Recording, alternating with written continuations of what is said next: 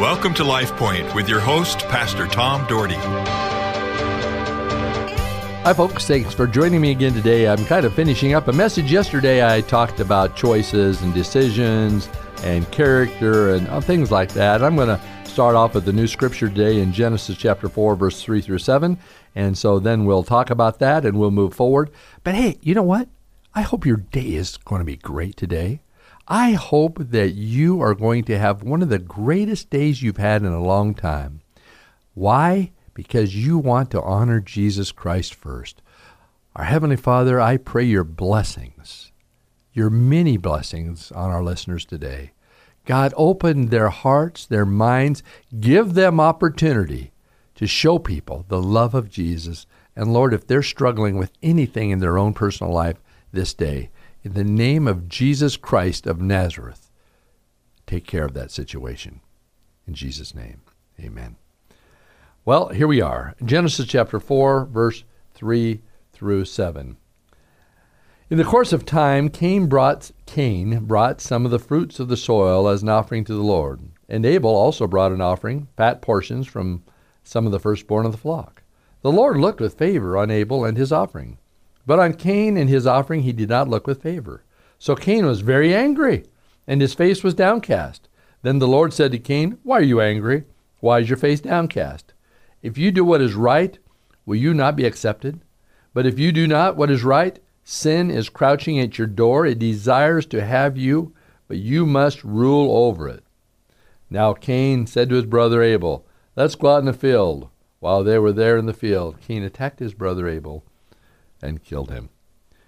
Well, folks, that's a sad story. A sad story.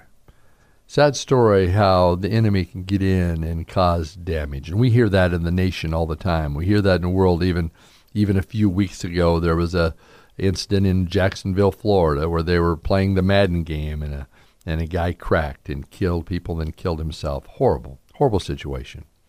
Well, God accepted Abel's gift, but didn't accept Cain. So Cain got angry, and it moved him to sin against God.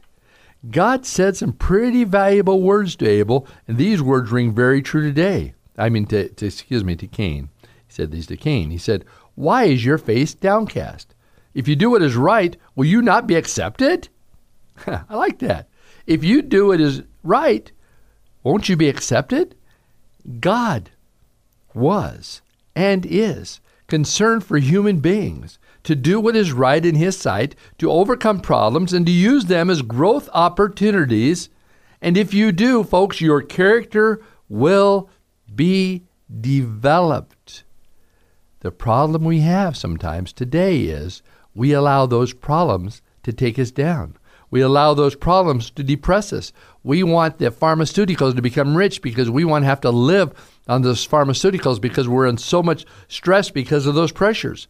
Allow the pressures to build your character because you put your total faith and trust in God. You know, how does pressure help build your character? Some people say, "Pastor, you're out of your mind."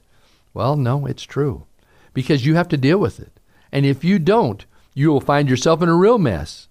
David had incredible pressure running and hiding from Saul. Can you imagine the feeling of being hunted? But what did David do? Well, just gander through the Psalms, and you will find out that he gave it all to God. And he thanked him for delivering him and watching over him. His relationship with God grew during that time of crisis. Here he was running and hiding, but his relationship grew because he counted on God Almighty to lead him. People of God, if you count on your Heavenly Father to lead you, he will lead you. He will guide you. He will open doors. He will see you through troubled times. He will lead you through situations that you don't think you can get through on your own, and you're right, because you can't get through them on your own. You need the power of God in your life. People help build character. You are helped by God when you go through these things. You know, in the New Testament, too, we find, I think it's in Peter and in James, both, there's, when there are trials and situations, these help you grow. Yes, people, I know that it's tough in life. I know that things aren't easy. He loves us so much, and there's times he disciplines us too. I will always be grateful for being around people who shape my life.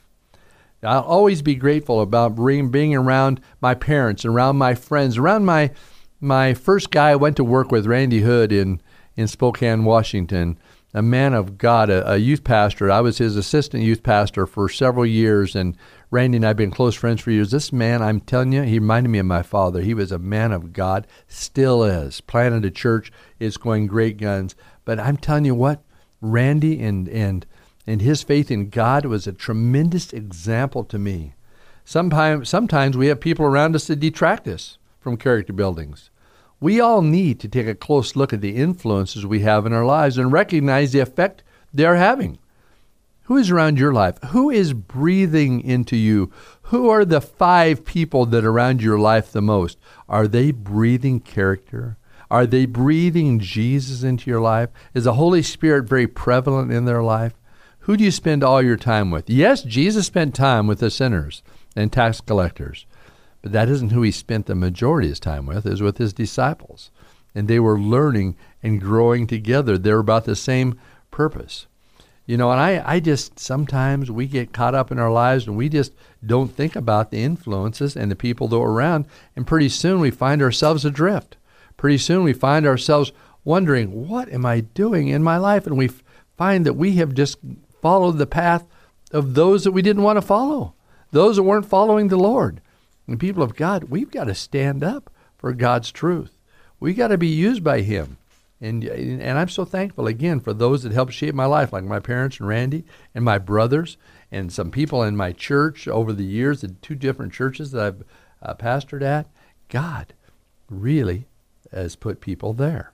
Well, I want to talk for a moment about the importance of community when thinking about having, that we need to have community when we don't have a lot of time to live, in our lives. We just recently lost a 49-year-old in our church, which was very sad. And one of our FCA employees just lost his, I believe, 35-year-old wife. Terribly sad. Ryan, Lord bless him as he recovers from this. It's a tough, tough thing. But we need to understand that God wants to help us in our community. Listen to Luke chapter 10, chapter 10, verse 38 through 42. As Jesus and his disciples were on their way, he came to a village where a woman named Martha opened her home to him. She had a sister called Mary, who sat at the Lord's feet listening to what he said. But Martha was distracted by all the preparations that had to be made. She came to him and asked, "Lord, don't you care? My sister has left me to do all the work by myself. Tell her to help me." "Martha, Martha," the Lord answered, "you are worried and upset about many things, but few things are needed, or indeed only one. Mary has chosen what is better, and it will not be taken away from her." Well, listen to that. She was listening. She chose what was better. She was listening to the Lord Jesus Christ. Spending time together is very important. Sometimes we get so busy doing things that we don't spend time with the people that we need to spend time with. As the Bible tells us, life is a vapor just going by very quickly. If we're going to leave the world boldly when we die, and be ready when our time is called, we need to take advantage of the time we have with others. As I talked about yesterday, I'm so thankful my brother Dave, years ago, that when he knew that he was leaving this world, he left boldly, courageously, and did all he could to prepare for the kingdom of God and to share his testimony to a lost world. We need to commit ourselves to be there for each other, working together to make a difference in this lost world. I tell you what, it's so interesting as we see people in their lives. We see things take place. I remember in the book of Acts, I love the book of Acts because we see the great revival. We see at the very beginning how the disciples were filled with the Holy Spirit, and together they prayed together, and they allowed the Holy Spirit to move in their lives. And they got together, they had fellowship, they broke bread together, they became a community together. Folks, that's what the church is. That's why it's important to be involved in a church. You need the community. You need someone to love you. You need someone to be there for you. You need somebody to encourage you. That's why the Bible says don't forsake the assembling of gathering together in Hebrews. It's so important, but yet we do, and we say, well, no, I'm going to do it my way. Folks, it's time to start doing it God's way. It's time to start following God's desires and God's wills for your life. We need to avoid fellowship robbers, those that take us away from our community, take us away from encouraging others, that takes away from worshiping together. We live it in this world today. I'm telling you what, the world tells you that worshiping God isn't that important. The world tells you that being a part of services on the day you worship, whether it's Saturday or Sunday, that the world tells you it's not important. And now all our sports events, many of our sports events, a lot of the club events, they're playing sports right over the top of all our services. And so it forces people to make a decision. And unfortunately, many people want their kids in sports, so they make a decision to be away from the house of God. My brother Doug, who's a pastor, been a pastor, just retired, been a pastor over 45 years. And my brother Doug could have been a professional baseball pitcher. He was amazing. But one of the things he chose to do at a certain time in his life, it was either play baseball on Sundays and Wednesdays with a team that was a tremendous team, a team that one of the best teams in Idaho history, been from Lewiston years ago. And he could have been great. And he still played college baseball, but they said that he could have gone pro if he would have stayed and played there. But he said, you know what? I don't want to miss out on my fellowship. I don't want to miss out on growing in things of God. I want to be a part of the church body. And, he chose to do that. And God called him into ministry. God called him into ministry because he obeyed God. But we let the world distract us. Live with no regrets.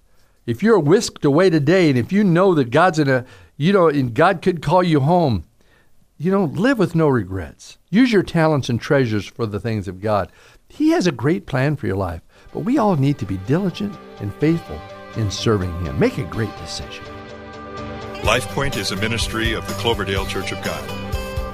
If you would like a copy of today's broadcast or would like more information about the church, please call us at 208-362-1700 or write to Cloverdale Church of God, 3755 South Cloverdale Road, Boise, Idaho, 83709. You may also visit us at our website, www.cloverdalechurch.org. Thank you for listening and have a blessed day.